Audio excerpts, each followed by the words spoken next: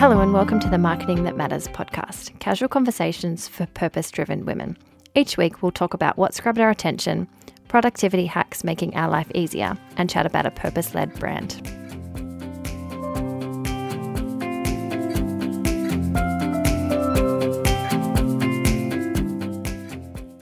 Hi everyone, welcome back to the podcast. It's our first episode for 2021.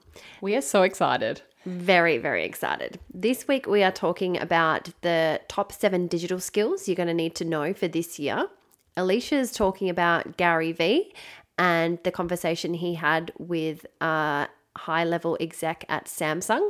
And how she answered a question about being a mum and during COVID and having a high-powered job. And we weren't very happy about it. Yes, stay tuned. Our purpose-led brand this week is Swell. We discuss the reusable water bottles that was founded in 2010 and it has just done incredibly. So what's got my attention this week? I read an article from ADMA, which is the Association for Data-Driven Marketing and Advertising, called The Top 7 Digital Skills for Marketers in 2021. I thought this was very apt for our first episode of the year. The 7 skills they talk about are customer journey mapping, which we absolutely love, which shows every touch point the customer has with your brand. The second one was digital strategy. The third one was channel planning, like we talked about in episode 6, and the way to understand each channel and their differences. Number 4 was data literacy, which is finding insights and making them actionable. Number 5 was social media and understanding the core areas of social media. Number 6 was content, about what your customers want to hear. And number 7 was actually voice-enabled devices and search and how to develop a strategy for voice. What got my attention about the article was the part about social media. They say there are 3 core areas within social media that are really important. The first is content, creating engaging posts that capture audience attention. Then there's listening and data analytics, pulling important insights that inform content creation. And finally, there's community management, providing frontline customer service. I think we've talked about this a lot, Alicia, that a lot of businesses start an account on a social media platform because they feel like they have to be there. And then they actually don't use it.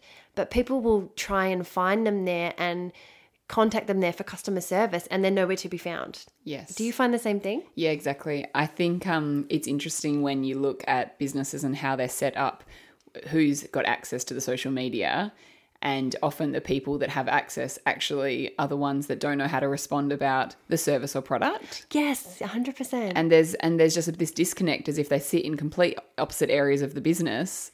The person that actually should be responding to the customer, but for some reason they're not connected through the platform because they're not a marketer. Yes. But they're very knowledgeable on the product or service. Yes. I think that's a key insight for businesses. If you're going to set yourself up on a social media platform, make sure you're prepared for it to be a customer service channel, whether that's providing some training for staff members to be on social media or the staff members who are already on social media to be trained in customer service or vice versa.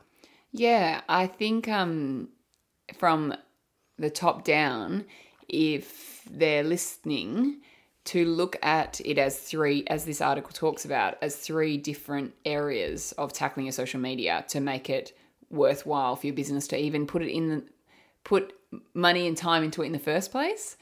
Content creating and engaging the post, sure, that can sit in marketing. But then when it comes to actually doing the audience, generating the community feedback, well, that needs to be with someone who actually knows what to say, not giving it to someone who has little understanding and someone will get back to you. Like, let's respond in real time. Yes, I know.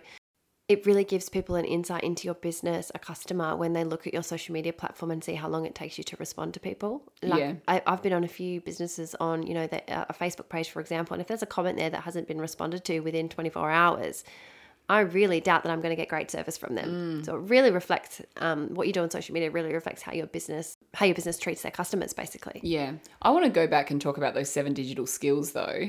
Was there anything in that you were surprised by or hadn't seen before? Like, this is a 2021 digital article, what we should know as marketers for digital marketing in 2021. Was there anything there that you thought, oh, that's interesting? The voice. Me too. Yeah. Everything else I thought was quite standard. Yes. And I think everyone's moving in that direction anyway. but the voice devices and actually another thing for us. I know, another thing to worry about, but I think it's good just to keep in the back of your mind. I think it might lend itself well to some businesses, for example, like Uber Eats, and they can say, then you'll be able to say, hey, Google, order me my favorite dinner tomorrow night or something like that. So I think some businesses, it might lend itself really well to, but I still think it's only for the bigger businesses at the moment. Like I can't see small businesses being able to utilize that voice technology as much just yet. Right. Yeah, that is definitely something I'll need to look into because I don't have that skill of being able to do that for a business. So yeah, I'm interested as to what is required and what platforms you can incorporate it, I guess. Yeah. Well, I think it's only just going to get bigger and bigger, so we'll find out more and more. Yeah, exactly. I definitely know that like my TV can do it, but I've never used it because I by accident press the button sometimes. Which leads well into our next topic actually, because it's a Samsung TV. Very true. Just before we move on, the other one that I found interesting was content. And I think some people forget to base your social media content on your customers' needs. And this article just reinforces that. Alicia and I always say to base your content on what your customer wants to hear, not what you want them to hear. So they say in the article, being able to develop an effective content strategy and plan that focuses on customer needs at each touch point of their journey is critical for engaging customers. So I think it's just reinforcing that's something that we say all the time. True. I find that I will sit in a boardroom, nearly every other time this comes up about us just making sure that the brand looks back at what they're posting and why. Is it because you want to say something because you want to show them you're doing something, or are you saying it because they need to hear it, because they want to hear it? There's just this, I think there's just too much of people flying their own flag rather than actually adding value for your customers. Yeah. And okay, you want to fly the flag, but there's better ways to do that. Yeah. In a way that you can actually add value at the same time. Yeah, I think in everything you're posting on social media, ask if in some way that's adding value to your customers. Mm-hmm. And if it's not, probably don't post it. Exactly. There was something else before we move on as well about the two skill sets for a digital marketer. Firstly, and that you don't have to have both. There can be a different person that does both. The first is being able to develop the strategy that will be enabled by technology. So from a strategic thinking point of view, which might be a different type of person, most likely, than the person that knows the technology. So thinking and understanding the customer to an in-depth knowledge and how the MarTech stacks capability. I looked into what MarTech meant. I was going to say, what can you explain, please? Yeah, marketing. MarTech, for definition, because I feel like we're going to see this come up a lot, is marketing technology. So it's the term for the software and tech tools marketers leverage to plan, execute, and measure marketing campaigns. So the suite of tools a company leverages is called the MarTech stack. Right. So we might start using that word as well. Yeah. The second, he says, is all about the technology itself. It's about the operating of the platform, getting them the performance they need, and essentially using all the hyped tools around technology and making sure you're leveraging the best for your own company. So I think they are, if someone can do both, the strategy and the tech, but as the company grows, it is definitely a unique skill set for both people. Yeah, definitely. And I think if you're a small business, possibly the strategy and stuff is probably an in-house thing, and then those people that know how to use that technology sometimes need to be external. Yeah. And yeah, you just need to look at what your own time is worth and what your skill sets are. Exactly. Yeah. So if you're finding that you're struggling and fiddling your way around the tech, and taking a lot of your time, you might be better off using that time on your business and looking for someone that is just at a digital marketer that just focuses on pushing your Facebook ads, performance, or your Instagram ads, and you could possibly produce more product in that time or whatever it is your business is. So what's got my attention this week is a podcast on the Gary Vee audio experience with Samsung's VP of Integrated Marketing, Grace Dolan. It got my attention as I'm genuinely interested in tech companies and their user experience, only because they seem to be just ahead of the time. I often get surprised at what they bring out and think, gosh, were we supposed to know that this technology was around? So I'm often interested then also as those that sit in their marketing team, because they have this what I would think as futuristic understanding of what consumers' behaviour would be. And therefore I like listening to what they've got to say, because they are always thinking about that futuristic behaviour, and that's something that I don't want to fall behind on. Yeah, and they always seem to be a bit ahead of the curve than the market in general. Yeah, and if anything, probably too futuristic. But, at the end of the day, what we've seen has all happened. That's true. So in terms of being able to say, hey, Alexa, do this or that, everything that they have proposed has come to fruition. So what she talks about is, she says COVID happened because people weren't traveling out, and people weren't going to entertainment. They weren't using the gym. They were using all of their technology at home for the fitness and for their entertainment. It brought the classroom in-house, and there was a call to service, a reminder of their purpose to create technology to help people. So the coolest thing we launched was the outdoor TV to create an additional space within your space. So they jumped on how they could launch a new product to, I guess, capitalize on everyone being at home. And so they made an outdoor TV. They were going to launch it, but they just brought it forward a little bit. She also says, we've been doing this connected home thing for years. It's all going to blow up, and the incremental little lines are going to go away. And then everything is going to be connected, changing the roles of TV completely. It's not just about finding a show to watch on a Friday night. Maybe it's about meditating on your TV, through your TV. Maybe it's about doing fitness through your TV. You don't have to just sit and watch the TV. It's talking about how the different technologies have changed what their stereotype was, I guess.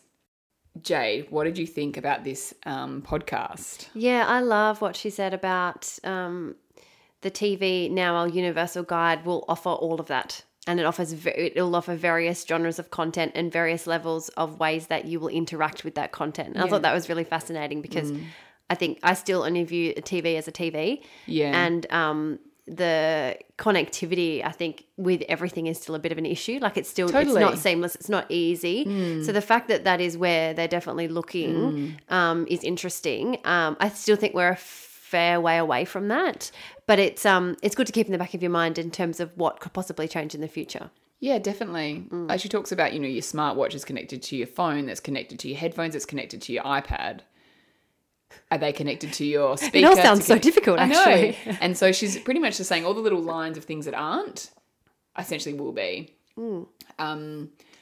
What I also liked about her is she spoke about some of the successes they've had, which was a campaign she did last November, I'm talking 2019 November, sorry, with Ryan Reynolds. They were promoting a movie with Netflix. They had paid for a sponsorship for 6 Underground, and Ryan Reynolds was in the movie, but they didn't have the money to include him in the promotion of the TV ad. So they were thinking, how do we do this? How do we sell a TV, promote a TV, promote a movie, and hopefully get Ryan Reynolds in it?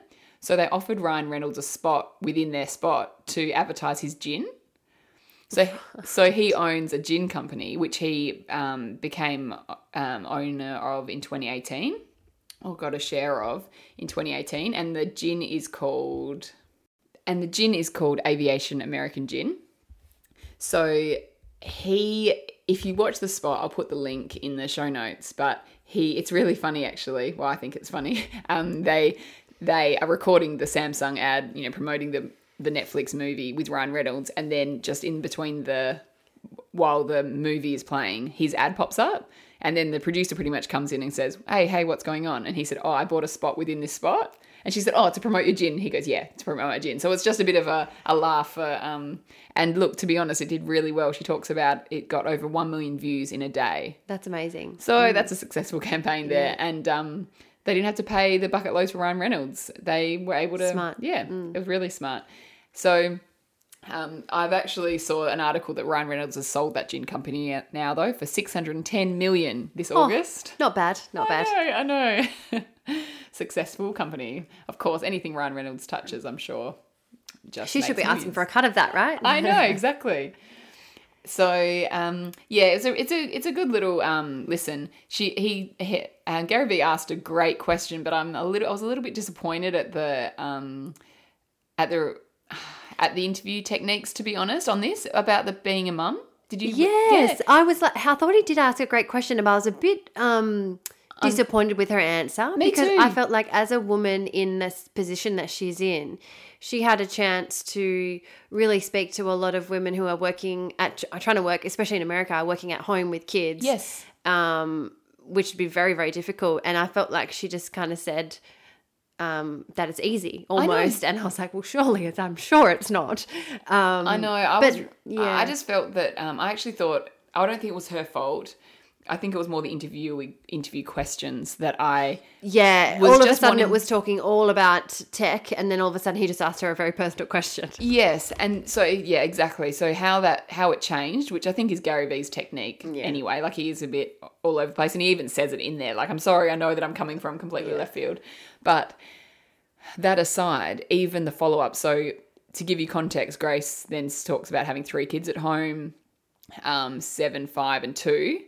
So we're not even talking kids that are, 2-year-old. That is hard work. So I just sort of wanted her to talk about either how she does it. Like, we know there's no way you're parenting a 2-year-old and working a 40-hour week with being productive. Like, you need to have. So how does she do it? Does she have a nanny full time? And how do you do that in COVID? Yeah. Does she have to live with your help? family? Yeah. Like, I just wanted a bit more on how does that work? Does your husband not work? That's fantastic. Yeah. Or what is it? Yeah. How do you do it? Yeah. And there just wasn't there. And I was almost just, screaming for it. All right, I agree. I do want to say, though, I think in the past I've said how much Gary Vee talks in his own interviews when he's interviewing someone, and he did quite well in this one. She had a lot to say, and he let her say it, which was fantastic.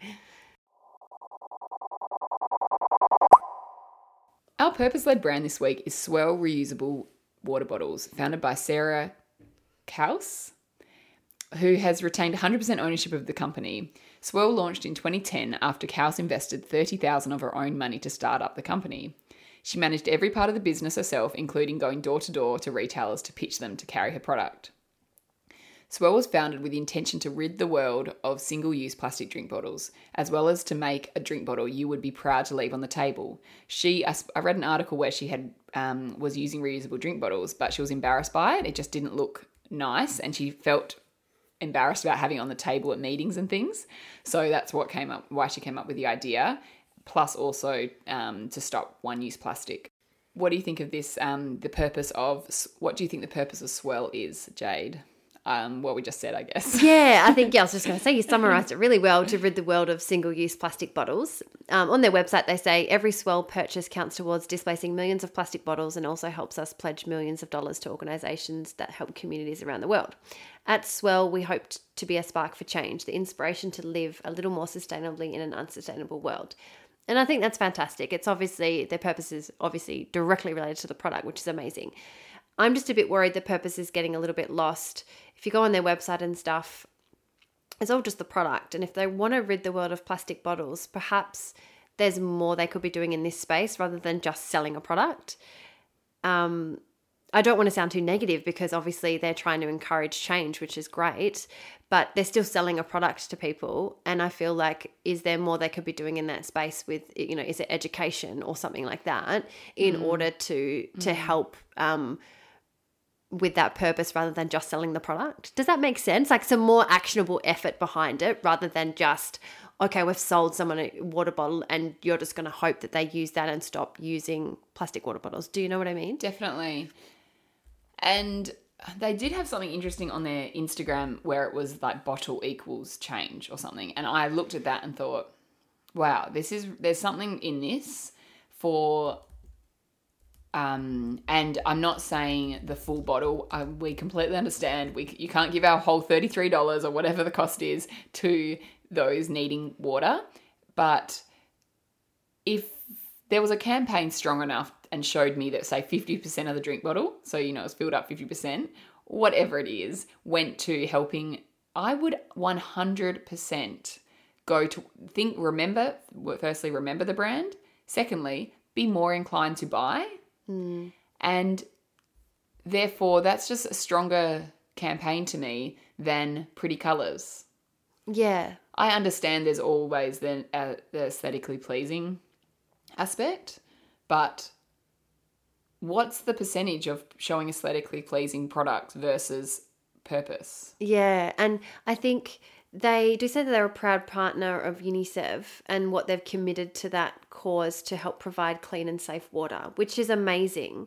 But I feel like that's different to their purpose. Providing clean, safe drinking water for those vulnerable communities that need it is different to the change and sustainability that they're trying to do with the water bottles. True.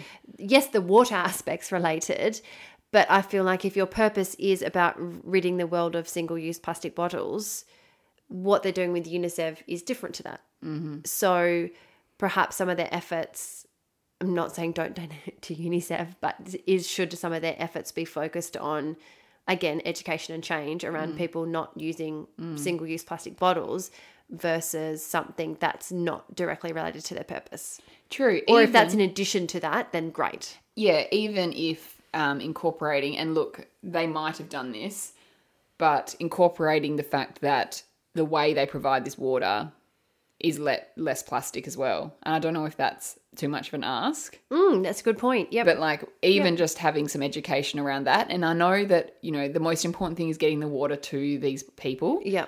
But how is it being done, and whether or not the plastic is it being done in a sustainable way for these and like I hate to think that what I'm saying can come across as if don't do it, or that we don't want to be associated with then getting water to them because it's plastic bottles. Yes, but correct. I want to know about that. If that's where having a clear purpose and then what you're associating with can be conflicting, because you need to make sure that purpose is the main drive.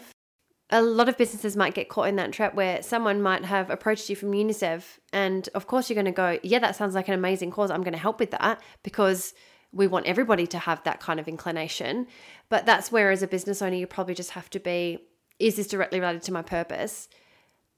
And make it more actionable in some way. Like you said, can we make that charitable thing that we're doing more sustainable in some way? Possibly not. We obviously don't know the logistics behind all of that kind of stuff. But it's just a way to keep it on track with your purpose. Otherwise, look at the campaign I thought of was completely unrelated to the purpose. Yeah. The campaign of how much water, how much of the drink bottle gets donated to people needing water. Yeah. And that to me was a strong campaign, but it's different to what their main purpose is, and it can get. And if you think about it, if it's getting confusing for a marketer, what is the consumer seeing? Yeah, exactly. And therefore, are they? Is it going to be easy for your marketing moving forward if you've got all these different types of messages? So yeah, and I think for a brand, they've got a lot of really emotional stories behind their brand in terms of what they're doing in UNICEF and in terms of what their purpose is. But I felt like their overall brand and socials lacked quite a bit of personality in that area. Like it lacked a lot of emotional connection. Like all their social posts were very product focused, no offense, but a little bit boring. There was really no way to get the emotional connection over another bottle brand. And they're doing some great things. So I feel like they could probably do more in the way of telling those stories in order to create that bit more of an emotional connection between the brand and the consumers. Yeah, I think they're doing everything right in a looks wise. Yes. Like in a marketing. It's very aesthetically pleasing. Yeah, it looks nice. And I think I read something about Sarah talking about wanting to be or liking to hear that she's a brand that people aspire to have. She liked that because I think it was coming across, she got ridiculed at one point that's saying, it's now it's what's the word? High-end? Yeah, high-end product. Yeah, it's not a cheap water bottle. So that you need to give a reason for people to purchase it. Yeah, so do you want me to just tell you how can I just tell you how she got founded, pretty much? Because she was doing the door-to-door sales, as I said in my intro, but then she had her water bottle featured in the O magazine in 2010 or 2011, the Oprah's magazine in 2011. Yep. So after doing the 2010, which is pretty quick, in a year, she got her water bottle featured in the O magazine, and things just went gangbusters. Amazing. If only we all get featured in Oprah magazine. I know, exactly.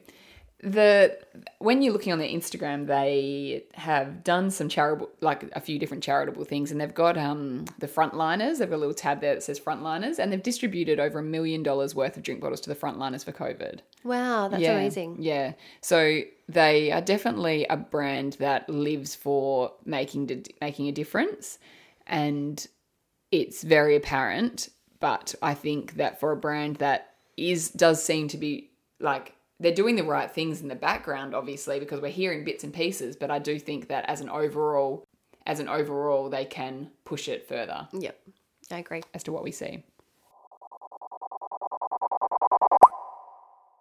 What I wanted to recommend this week is called Sci-Hub. It's perfect for university students or those who like to read journal articles. They provide a free PDF of journal articles that you can't normally access without a subscription. You can advertise on Spotify, and it's actually very cost effective, $250 minimum a month. If your brand is aiming at a younger demo, then you need to look into it. It's a lot cheaper than Facebook and Instagram, and you might have overlooked it.